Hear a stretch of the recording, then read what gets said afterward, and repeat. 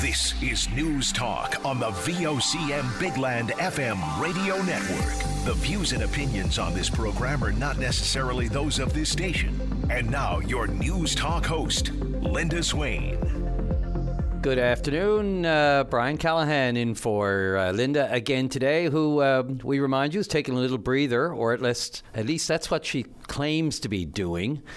So, Linda, you know, when you're on the Teams and Messenger chat, I mean, okay, you can send emails, but that's it. Linda, of course, is the workhorse around here. So when she allegedly takes time off, we encourage her to actually take time off. But we know she just can't help herself. Nature of the biz, really, and nature of most reporters, especially these days of immediacy or immediate news. Not as bad a day out there today, or at least not as bad as yesterday, not as dreary. The fog has lifted, and there was a tease of brightness as I was driving in, but still just as grey as yesterday. Rumours of sunny breaks tomorrow, though. Fingers crossed. Something else I noticed today too, and on my way to the, I was on my way to the Sheridan Hotel, the hotel formerly the Hotel Newfoundland, or still the Hotel Newfoundland Hotel back in the day, for the Folk Festival announcement today, which I'll get to shortly in the show. And I was at Supreme Court before that, but on my way to the Sheridan, walked over and couldn't help but notice, of course, the number of people, mostly, you know, the PSAC strikers there on Duckworth Street. But really kind of a lot more people down by the War Memorial, you know, backpacks and stuff and coffee and everything laid around the memorial. People sitting on it, leaning against it, just killing time, or, boogieing to the sounds of Quiet Riot just up the road at the picket line. But is it just me, or is it a little... I just kind of took aback a little bit by the fact that it just seemed a lot of the people there were just oblivious to the significance of our War Memorial, you know. The day was when the skateboarders were at it down there, which is kids out of the way and using it, and they've been kind of hushed away or ushered away at times. But for the strikers and that sort of thing, it just seemed a little odd to me, but that's just me. This is News Talk, and we take your phone calls. So if you have an opinion on that or anything else you're about to hear today or that was in the news just a moment ago with Sarah Strickland, I'll get to the news, the big news of the day, of course, too, that the RCMP news conference regarding the homicide in Harbour Grace. So there you go. I used to, and still with the strike, of course, I noticed CRA have responded to calls for extensions to the tax filing. A lot of people just assuming the waits are so long right now, and if you do it by phone or need to call for any kind of instruction or information, CRA has said no to any extensions. Now, of course, there are exceptions to every rule and to the general rule, but as far as extensions due to the strike as a result of it, they're not budging on that. So there you go. I used to procrastinate about my taxes, but the last-minute stress really wasn't worth it. So now it's like a Band-Aid. I just rip it off, grin and bear it, do it quick, get it done, and it feels so good. So the numbers to call are the same as open line, really. 273-5211, 709, of course, 273-5211, or 1-866-590-VOCM. Elsewhere in the news today, as I mentioned, the RCMP held a big news conference just a short time ago, around 2 o'clock, to say, regarding the homicide in Harbour Grace. This is where, of course, the body of a man was found in off a beaten path, actually, in a truck that had been burned out or set on fire. And the headlines out of it today so far are the fact that there are police believe multiple suspects in this murder. And they've given out some pretty specific descriptions of vehicles and that sort of thing, putting the case together here. But they're really appealing to the public more than ever on this one, because where they believe there are multiple suspects, there are probably multiple people who know those multiple suspects or have some information about what happened here. And the usual, you can call the RCMP Crime Stoppers. Crime Stoppers more likely probably in the anonymous way. But we have audio from that news conference, a good Q&A there too with the reporters. Corporal Jolene Garland held that news conference. We are going to take a short break actually and get into that because it's a little lengthy, but it's quite important. I spoke to Corporal Garland yesterday about the details in this, and they're really trying to put this together as best they can, especially for the grieving family here of 34-year-old Adam Mercer.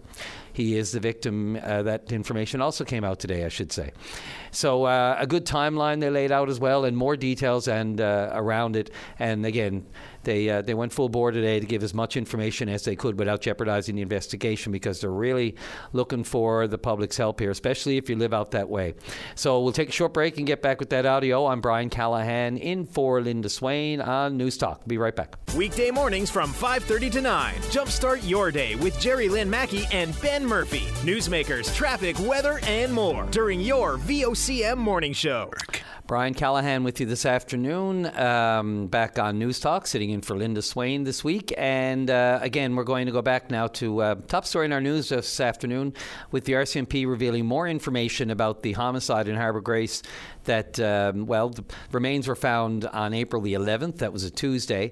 And a week after that, following, results of the investigation and, of course, in consultation with the chief medical examiner, it was determined to be a homicide. Now they believe there are multiple suspects who may have been involved here.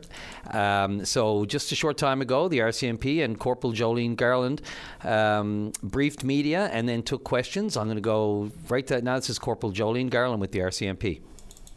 Our investigation began on Tuesday, April 11th of 2023, when human remains were found in an abandoned, burned-out vehicle in the area of Glover Road in Harbour Grace.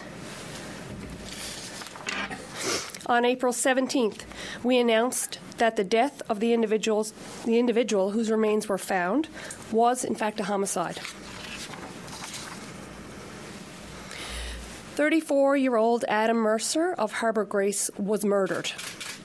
And we have information to believe that his murder was carried out by more than one individual. Our officers are working diligently to gather further evidence to support charges for those directly responsible, as well as individuals who we believe are accessories to the murder.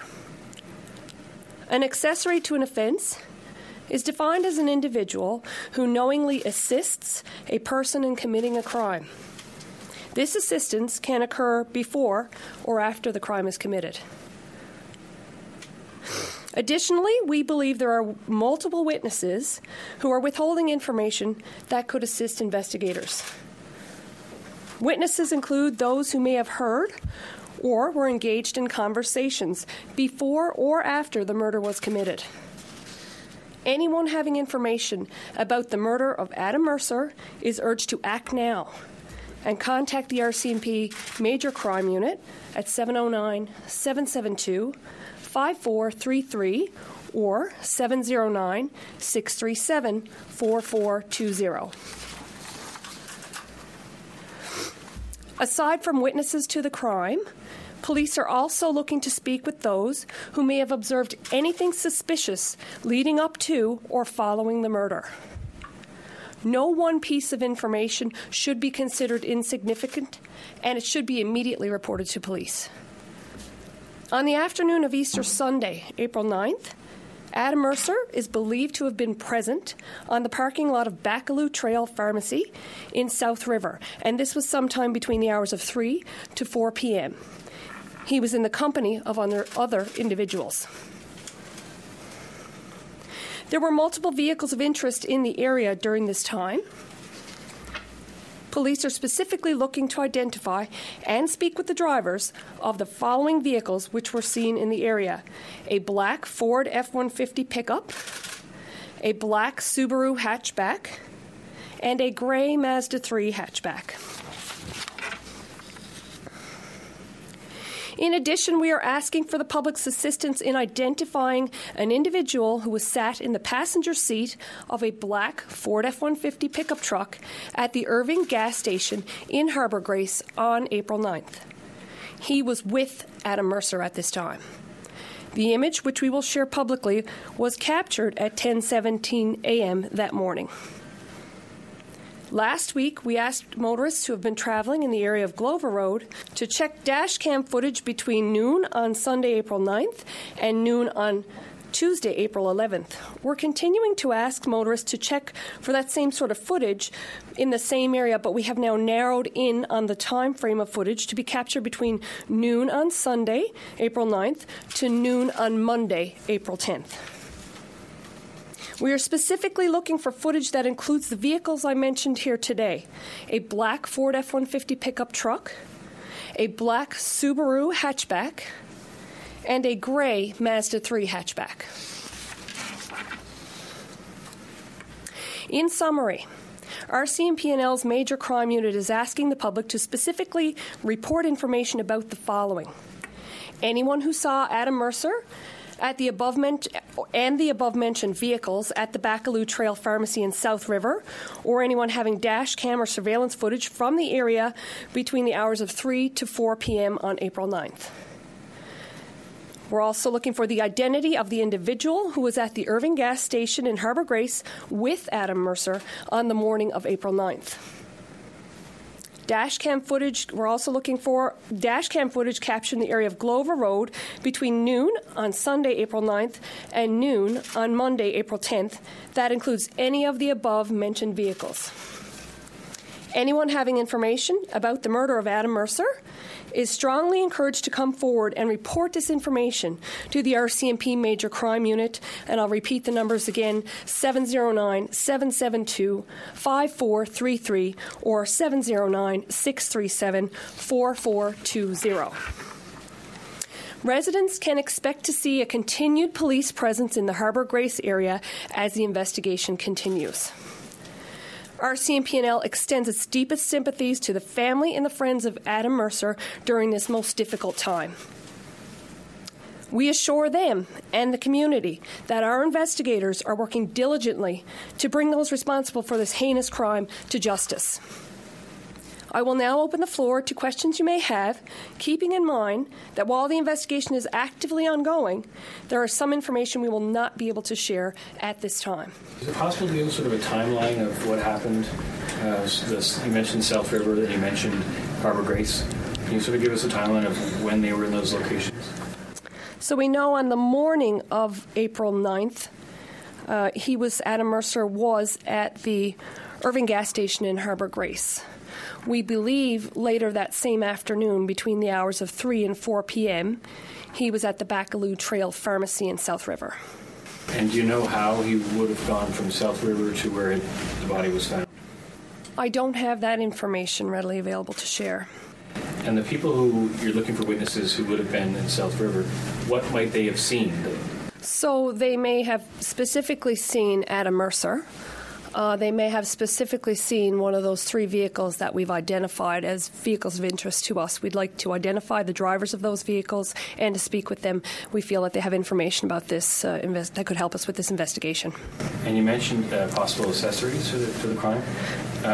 How would they have helped this crime? So while I can't get into the specifics of how that assistance, that's details that we simply can't speak to at this point, but we do believe there are multiple individuals that carried out this crime and that there was assistance provided, and we also believe further that there are multiple witnesses that have information about this crime and that could be certainly very helpful to the investigation. And do you have any idea why witnesses may not have come forward? I mean, there's always, obviously, when you're dealing with a homicide investigation, there's likely a sense for some people that there may be fear of reporting. And while we certainly understand that, we urge the public to come forward. This is a murder. This is a homicide. We need to solve this, and we do rely on information from the public, as well as what we already have, to help us further this investigation and bring those responsible to justice. If individuals choose, they can certainly report the crime anonymously through Crime Stoppers. This is a fairly small area, and again, you speak to people. Everybody knows everybody out there. It seems like is that helpful, or is that a challenge when you're dealing with small towns like this? It can, it's certainly one of those things that can go one of two ways, but it certainly may depend on the type of crime that's being committed, on whether or not the willingness for somebody to come forward or not. So lots of times in small communities, we do have a lot of support and a lot of witnesses that come forward to help us in investigations. And sometimes, like you say, it could possibly be a hindrance. So we're just encouraging anybody that has any information, even if it's just something small and they don't really feel that it's pertinent, every piece of information is pertinent and should be reported to us immediately. Are these people believed, the people that you're looking for to identify, are these people believed to be from the area? I don't have the information on where our suspects are residing. And you're fairly specific about the type of cars you're looking for. Do you have images? Did you get video or photographs, I guess, from video machines? We were given those descriptions. Those vehicles were seen within the area. That's the information that I can absolutely confirm. Whether we have surveillance or pictures already at hand, the investigators are working on that information. I'm not privy to. And you said it's a murder, so was there a weapon used? Right now, we don't have those. We won't be releasing the details of that information other than to say that the human remains were found in an abandoned, burned-out vehicle. The Office of the Chief Medical Examiner was engaged from the onset and had no issue ruling that the death was as a result of homicide.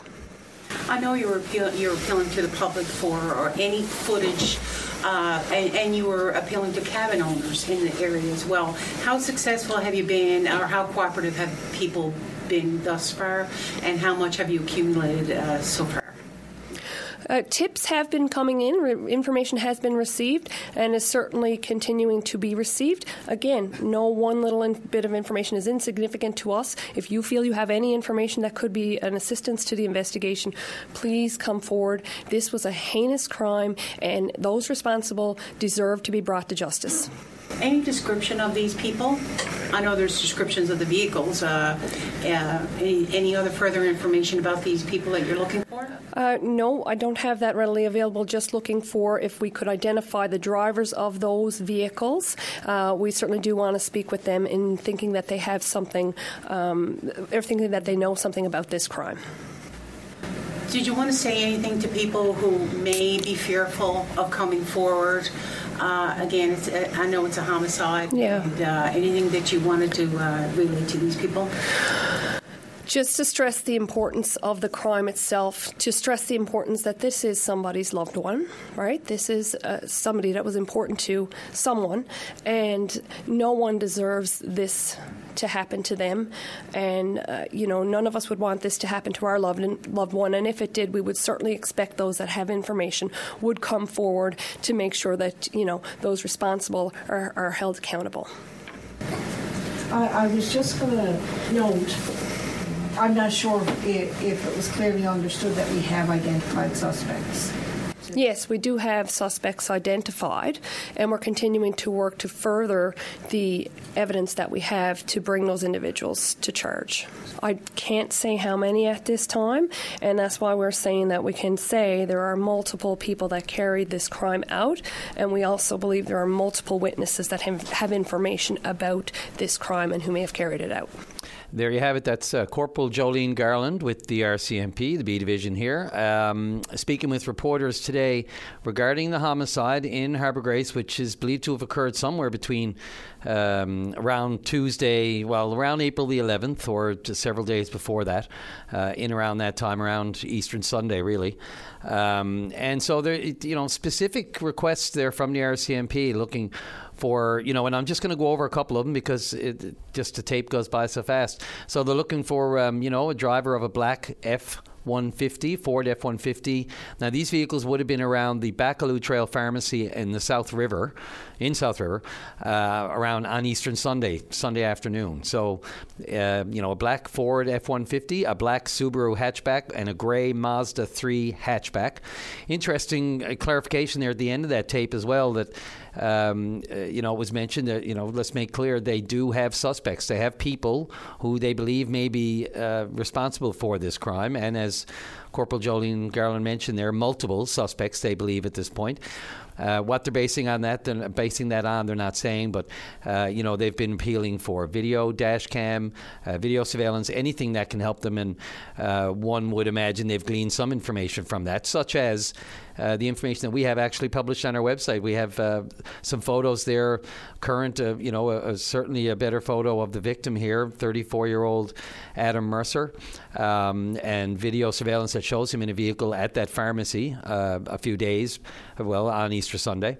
And as well, other photos that, show him in the car, and again, any kind of video that they can get, they're looking for it. So that's the latest on that. We'll have more in the news coming up with Sarah Strickland as well. And And coming up after the break, we'll take you. Well, I was right after my court session this morning. I dropped down to the Sheraton for the announcement this year of the lineup for the Folk Festival. Completely shifting gears here. 47th annual, as the mayor noted this morning. He vividly remembers the first one, so that's how old he is. But then, I'm not far off. And so that was a nice event this morning down at Sheraton. They unveiled the lineup, the whole schedule for the week. It's going to be in July, early second week of July 7th to the 9th at Bannerman Park. It'll be actually, they made note this morning, it's the second time now since the pandemic that they've been able to, that they've actually moved it up a little bit into the second week of July as opposed to closer to August when they used to run back-to-back actually with the regatta here in St. John's. So coming up after the break, we'll go right to take you back to the Sheraton, and Anna Brophy was there, of course, with the Folk Arts Society, the mayor, and other dignitaries to unveil the lineup for this year's Folk Festival. So we'll get to that right after the break and the news. I'm Brian Callahan in for Linda Swain on News Talk.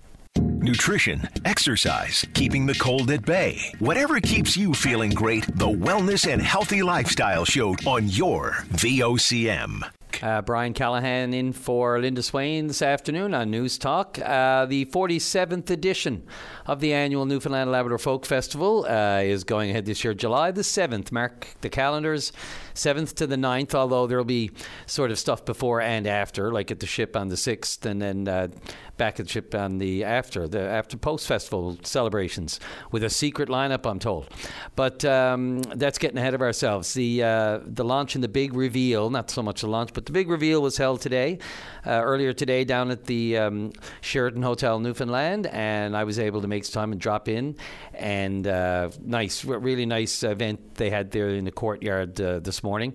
And Folk Arts Society President Anna Brophy was there, of course. This is her kind of a somber or sentimental outgoing sort of, she's the outgoing president this year. So she had a few words to say, introduced some special guests. But let me just pass it over to Anna Brophy and her comments on the Folk Festival this year. I'm Anna Brophy. I'm the president of the Newfoundland and Labrador Folk Arts Society. This press release is a little bit emotional for me. This is my last year on the board, so I'm capping out my term. So I just wanted to say thank you to all of you for your support over my last 6 years. So this is our second year of hosting our festival earlier than normal. So we moved our festival date to the second weekend in July. Last year we had banger weather, probably what I heard was the best weather in 10 years. So I'm hoping to continue that streak. So I just wanted to say again, Julie did reference this earlier, but honestly, we wouldn't be here without all of our volunteers, community organizations, and local business partners. How we succeed is through these partnerships. Particularly of note, I would like to call out our government funders, the City of St. John's, Arts NL, Tourism, Culture, Arts, and Recreation, and the Department of Canadian Heritage. These organizations really stuck by us during these last few shaky years. As you know, being an arts organization during COVID was awful. So we were able to keep people employed, keep doing our programming, and now here we are back and better than ever. So what you'll notice this year in our festival, some great new additions. One thing we're really trying to focus on, and this is something that Equinor has been partnering with us on greatly, is bringing more activities for children into the festival. So we'll have a lot more programming, a lot more activities for kids. So we want to get families out, but what we're trying to do is actually build the youth in folk arts. We have to be builders in this area and grow our talent in the folk arts sector. So what I'd like to do is call up the Mayor of St. John's, Mayor Danny Breen. Well, thanks very much, Anna, and I hate when we start talking about the weather. Just so everybody's clear, weather's a federal responsibility, so don't be asking me about... I get blamed for enough stuff without having to take on the weather. But it's great to be here today for the 47th annual Newfoundland and Labrador Folk Festival reveal. 47 years. You know you're getting old when you remember the first one. But anyway, the Folk Arts Society has been playing a critical role in our province since 1966. City of St. John's is very proud to be home to the Newfoundland and Labrador Folk Festival, and it's always a pleasure to welcome the Folk Festival back to Bannerman Park. It always presents some of the finest musical talent around, and both on and off the island, to entertain residents and our visitors alike. It's one of the key attractions in St. John's every summer, and the City of St. John's is very proud to sponsor it. I would also like to acknowledge Deputy Mayor O'Leary, who I just spotted there over in the corner. We provide an annual grant of $16,500 to the Folk Arts Society this year to support this great event, and we're proud to say that since 2012, we've contributed nearly $200,000 to our special events and festivals grant program. But I think John Clark and the other people involved in organizing probably think our greatest contribution is the in-kind that we provide and the support that we provide during the festival. And I got to give a shout out to our staff, our electricians and our parks people who do a great job to help the Folk Festival put this off every year. But our partnership with the Folk Arts Society is not just the Folk Festival. We have an ongoing partnership now in its 13th year for our Music at Concert series. Each concert features a youth performer, and we coordinate that with the hard work of the Folk Arts Society's John Clark. John came to us with this idea about 13 years ago, and it's something that's added to our summer concert series, something we're very proud of. And we're able to showcase some of our incredible emerging musical talent, like the Salt Beef Junkies who played here today, who started in our summer concert series. And today they're out headlining their own acts and playing at various places. So it's a great way to produce new entertainers and give them the experience to improve their talents. The Folk Festival, though, isn't just about music. Through its vendors and booth displays, the festival showcases local talent in many different sectors: literature, pottery, textiles, visual art, and the list goes on. It's a true Newfoundland and Labrador cultural smorgasbord, a St. John's institution, and I can tell you it is an event not to be missed by anybody in Newfoundland and Labrador or anybody who's traveling to Newfoundland and Labrador. So congratulations on the 47th annual. It's great to have it back. It's great to be back. And I hope that you're right on the weather. I'm pulling for you. Thank you, Mayor Breen. I just wanted to call out the great support we also received from Equinor Canada. Presenting sponsor again for 2023 and beyond is Equinor Canada. So what I would like to do is call up the country manager for Equinor Canada, Tora Loseth. Thank you very much, and a big thank you to Newfoundland and Labrador Folk Arts Society, to our fellow sponsors, and not least to all the volunteers for making this launch happening. I'm a brass instrument player myself. And I've been playing in very many different bands since I was a little kid. And I know that I know how much music and art means for us as individuals, but also for, societies at large. And having recently moved to Newfoundland, I really see that you are very proud of your history, your culture, and your heritage. So we are extremely proud to be sponsors for the festival. And I hear that the festival has been sort of the premier event for keeping folk culture alive in the province for the last, you said, 46 years, so this will be the 47th. So yes, again, we are very proud to be a sponsor. I'm very proud that Equinor is a sponsor, now for the 6th consecutive year. Now, through our partnership with the festival and NL Music, or Music NL, I should say, we help youth especially learn about folk music, but also let them showcase their musical talents. And actually, I think we welcome one of these incredible youths to the stage today. Tamsin Russell, accompanied by her father, Kelly Russell. Now, from what I've seen, and we will see, this year's festival looks to be a great one. And so we hope to see everybody there in July. Thank you very much. And that is Tor Loseth with Equinor Canada, doing the good corporate thing, but also his own personal love of music and his appreciation for the folk arts and the festival that's happening this year. Big sponsor, of course, Equinor Canada. Before him, Mayor Danny Breen. And, of course, before Mayor Danny Breen was Anna Brophy, the outgoing president, outgoing in both senses of the word, of the Folk Arts Society of Newfoundland and Labrador.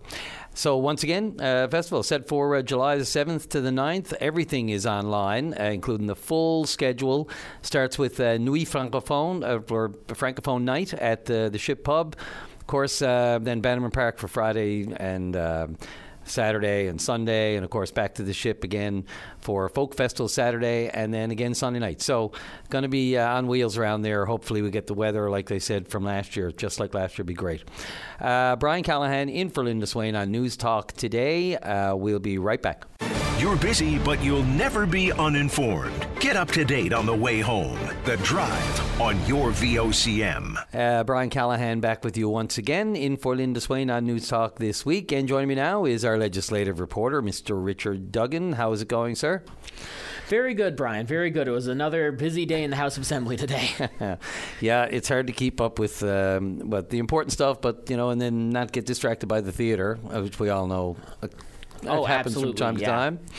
Yeah, and it's really hard to get wrapped up in the theater of it, because especially when you're in it, and there could be something that's so trivial that necessarily we wouldn't consider for news, but then that gets everybody in the house going, and the place goes up, and then it's like the news cycle. You never know what people are going to latch onto, right? Absolutely. What's in there today that people will likely latch onto? Yes. So the big bit of new news that came out of the House of Assembly today is around immigration. Immigration Minister Jerry Byrne revealed that Newfoundland and Labrador's immigration numbers for their yearly immigration spaces, that has been doubled. So last year that was 1,500. That has now increased to just over 3,000 people per year. The spaces have increased, or the number of people coming? Yeah, the spaces that they can apply for from the federal government has increased. And that was actually something that Minister Byrne had been asking for several months now. Back in,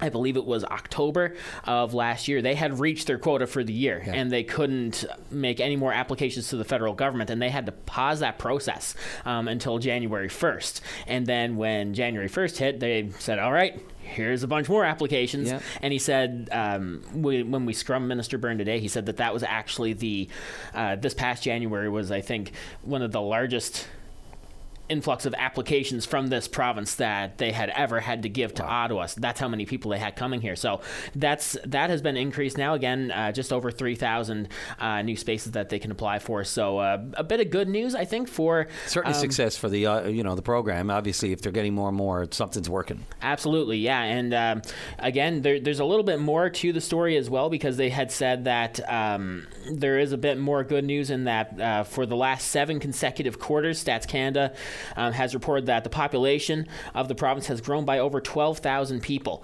in that time frame. And they're directly attributing that, or in some fashion, to the numbers. Yep. So they're they're attributing that to the success of their program. So they said the last 7 quarters. So that would be right around when we were starting to come out, I think, that first wave of the pandemic or so. 4 quarters in a year, do the math. Yeah, so there you go. And also they're saying that for the first time in 50 years, enrollment in our schools is also increasing as well. So some positive news coming out on the immigration front and the population growth front today in the House of Assembly. How's the opposition dealing with that? I mean, obviously the suggestion is that how do we bring the criticism has been, how do we continue to service these people if we're going to be bringing people in? And the pushback we get is, well, we should be taking care of our own. But I mean, we know both things can happen at the same time. But are they getting a bit of it's great to keep bringing people in and more people, but can we handle it? Yeah, that has been the main criticism of this today, and one of the questions that was asked in the House of Assembly, and there couldn't be an answer provided, was how many, specifically focused on Ukrainian refugees, how many Ukrainian refugees have a family doctor right now? That question was asked in the House of Assembly. We asked that during the scrum afterwards as well, and Minister Byrne deferred to the Association for New Canadians for those numbers. But that's sort of the pushback they're getting on this is like, okay, we're bringing all these people in, but can they get access to a family doctor? Can they get access to housing? I know that Jim Dinn, the leader of the NDP, before he had brought up supports for children in the school system, because, I mean, you talk about Ukrainian refugees, not only do you have the language barrier, but you're also dealing with children coming from war-torn countries who are dealing with some pretty serious trauma when they come to school every day, right? So it's not just the general everyday, toiletries that they need. They need a lot more than that when they're coming here. And obviously it's a federally sponsored program, so we would assume that they're having that support. But it makes people wonder. It's great to have, obviously. I mean, there are jobs that Newfoundlanders and Labradorans won't take, but there are also assets and skills that other immigrants bring to this country and this province that just can't be denied either. So it's a tough one, only in the sense of, obviously a success to be saving people from these horrible atrocities that just doesn't seem to be slowing down any time anymore. It's hard to watch some of those scenes, especially the more in-depth investigative pieces they're doing on the ground in Ukraine and what's still happening over there. So, absolutely, whatever we can do to help. Richard Duggan, thanks, man. Is there anything else? What's on the tap for tomorrow? Yeah, so I will be back in the House tomorrow. Yes, back in the House of Assembly tomorrow. I lost track of days. So today was Wednesday. Would have been private members' bill, but they didn't have. Did I see a motion that there was no private members' day? They just had the regular 2:00 session and question and answer. No, they did have their proceedings this morning. Yep, so that all went ahead. Back to regular business tomorrow, so 1:30. And of course, it'll still be going on with questions around healthcare, education. Nothing really on the radar right now. Nothing specific on the radar for tomorrow. But as we saw today, you never know what can come up, right? Yeah, and it's an interesting dynamic too with the the Tory leadership sort of ongoing at the same time, and watching them jockey and do their presentations in the House. They're also auditioning for the big job, too. Absolutely. One last thing, too. There was this morning budget estimates went on, and I believe there was some back and forth. Layla Evans had made a pretty impassioned speech about, with regard to the estimates and the money, where it's going. And, of course, she went right to the heart of the issue of the problem of suicides in Labradorian communities. Absolutely, and we're going to actually play for the listeners now a little bit of Leela's speech, but just for the context of it. So this afternoon in the House, a point of order was raised about something that Leela Evans had said during estimates this morning, and basically what she had said was that if, referring to government, if you're not impacted by suicide, you don't care. That's essentially what she had said. And the point of order was raised, and Brian Moore stood up in the House and said, basically his point for standing up was, we do care. And he wanted to get that point across. He didn't ask for Evans to apologize for the comments or retract the comments or anything like that. That was just the point that he wanted to get across there. And, of course, Evans was given the opportunity to respond to that and gave a really impassioned speech about the issue of suicide in Labrador. And I can tell you, Brian, from watching Evans on the monitors in the House of Assembly, you could see the emotion on her face. You could hear her voice cracking at times as she was giving that speech. It was really powerful, and I know that we do have some of that teed up now. Yep, I'm going to run it right now, and it's emotional stuff. This is Layla Evans in the House of Assembly this afternoon. The Honourable Member Torngat Mountains. Thank you, Speaker. And my statement this morning on the budget was about the fact in Nunatsiavut, Northern Labrador, the Inuit women have a 31.5% higher rate of suicide than on the island. In the reports that we've seen, 20% higher in Labrador, but on the North Coast we have a significant higher rate of suicide. And what it is when you look at all the issues that's been brought forward by the Inuit and by the Innu, it is about really what's at the root of suicide.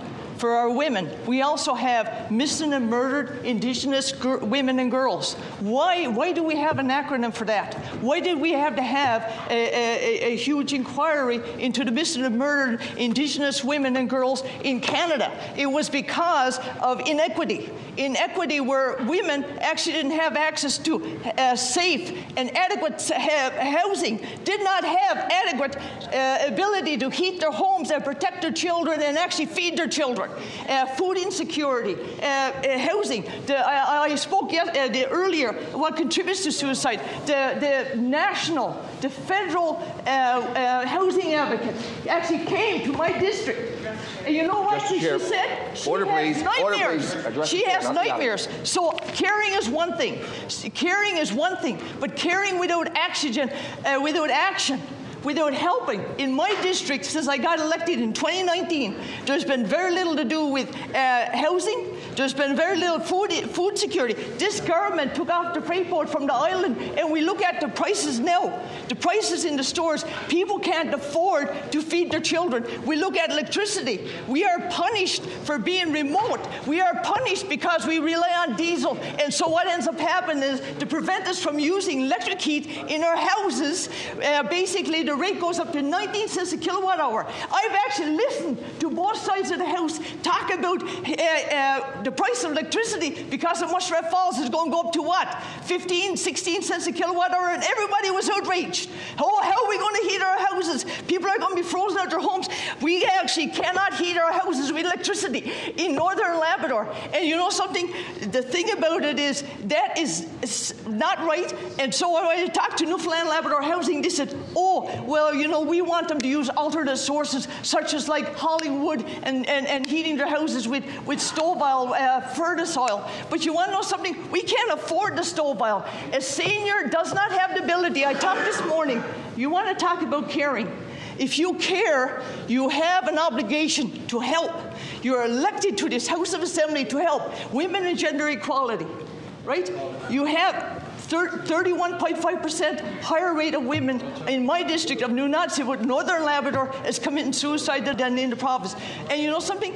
They are not secure. We talk about housing. We talk about corrections, right? The thing about it is intergenerational trauma is occurring because no one is helping us with our food security.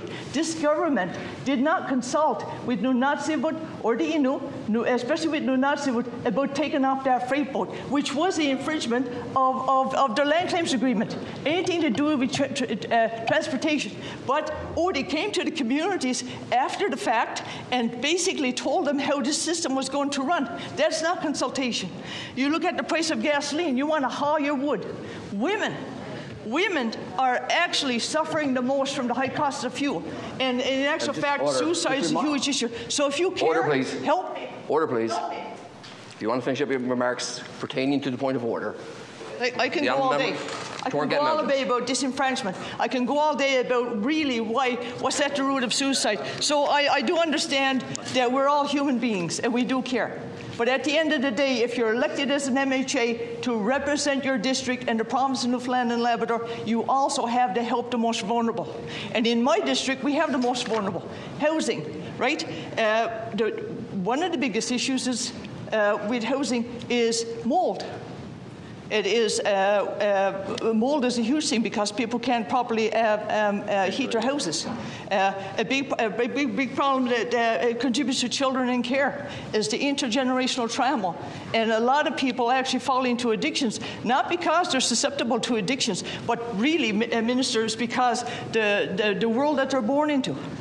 The world that they're born into in this day and age. And you want to know something? In my district, our children are still vulnerable to intergenerational trauma.